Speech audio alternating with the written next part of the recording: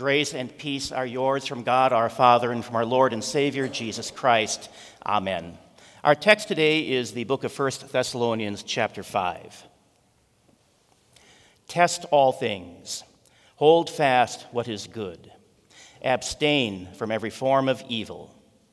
Now may the God of peace himself sanctify you completely, and may your whole spirit, soul, and body be preserved blameless at the coming of our Lord Jesus Christ. He who calls you is faithful, who also will do it. And these are your words, Heavenly Father. Sanctify us by your truth. Your word is truth. Amen. You may be seated. And dear fellow redeemed in Christ, when the modern nation of Israel is in the news, and especially when war is involved, as it has been for the past few weeks, you can be sure that there will be a variety of Christian teachers who focus on eschatology, the coming of Christ, and what we might expect based on current events. Some try to make the case for the imminent return of Christ and the start of his ruling on earth for 1,000 years, that is, millennialism. There are attempts to connect events in the Middle East with the books of Revelation and Ezekiel, with Gog and Magog, and bringing the modern nation of Russia into the equation of the end times. Many are swayed by these claims, which try to explain the many images and symbols of the apocalyptic texts of Scripture.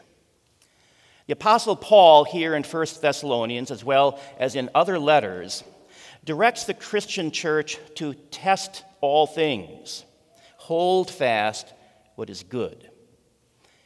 And we are to do so that we are preserved blameless at the coming of our Lord Jesus Christ. Jesus taught his disciples to grow in discernment about the various deceptions that would confuse people and direct them away from him and his saving work of salvation. In Matthew chapter 24, we read, "As he sat on the Mount of Olives, the disciples came to him privately, saying, 'Tell us, when will these things be, and what will be the sign of your coming and of the end of the age?' And Jesus answered and said to them, 'Take heed that no one deceives you. False Christs, antichrists, rumors, distractions of all kinds will come, and we are to beware of them, learning to distinguish truth from error. This discernment occurs as we learn to test all these things with the Word of God. In our Lutheran confessions, we state our standard for discerning truth from error. We believe, teach, and confess that the only rule and norm according to which all teachings, together with all teachers, should be evaluated and judged. They are the prophetic and apostolic scriptures of the Old and New Testament alone. It is written in Psalm 119, 'Your word is a lamp to my feet and a light to my path.' And then later, 'The Holy Scriptures alone remain the judge, rule, and norm. According to them, as the only touchstone, all teachings shall and must be discerned and judged to see whether they are good or evil, right or wrong.' Recently, in one of my classes, I asked students if they knew anything about Y2K. Unsurprisingly, it was not a term they knew much about, since it predates the vast majority of our students.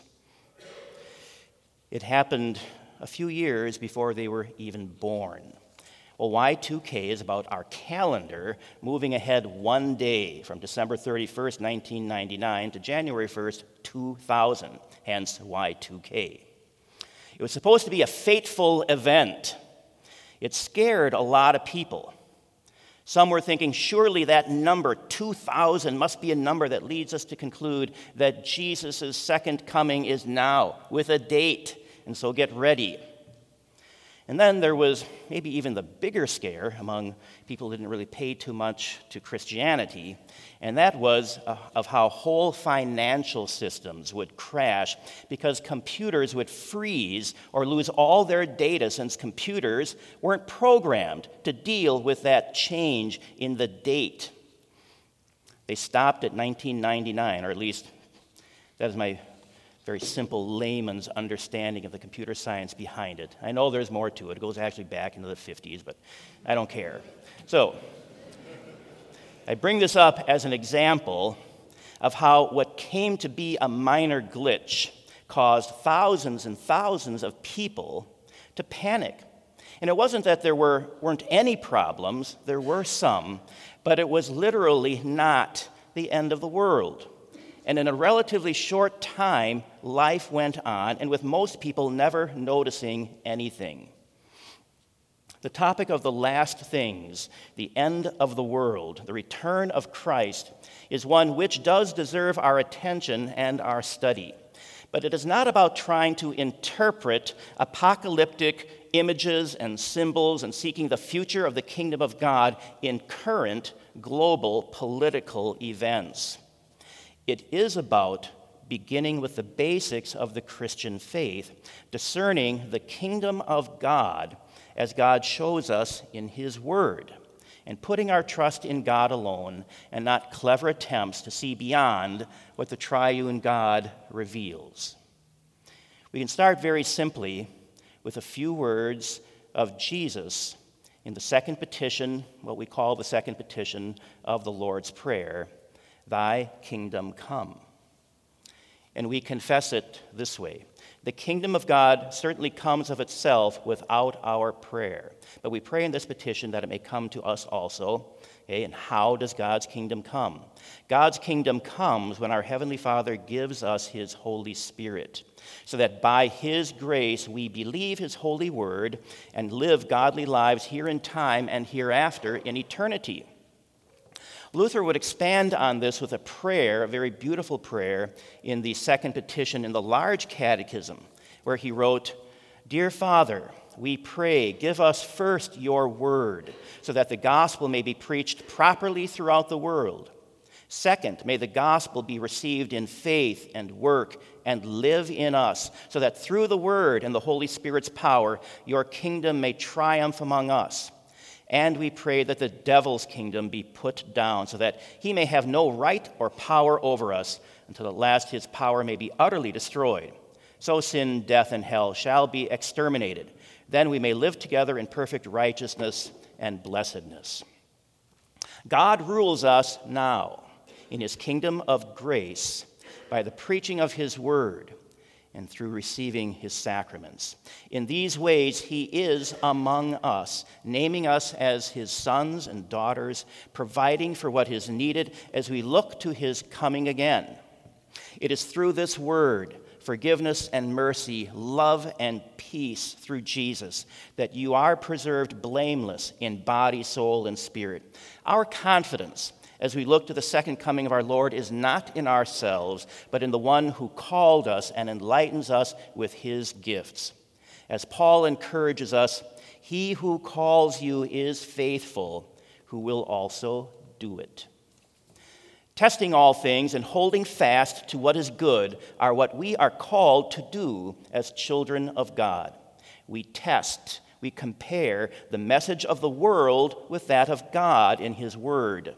We hold fast by God's grace to what is good, distinguishing it from what is not good, based on the truth, based on what God reveals to us, and not how our culture defines it. In all this, we are given strength through hearing and believing God's word, the word of the one who sanctifies us completely, Jesus Christ, our Savior.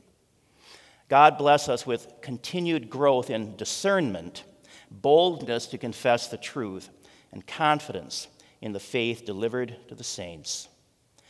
Thy word shall fortify us hence. It is thy church's sure defense. O let us in its power confide, that we may seek no other guide. Amen. And glory be to the Father, and to the Son, and to the Holy Spirit, one God, now and forever. Amen.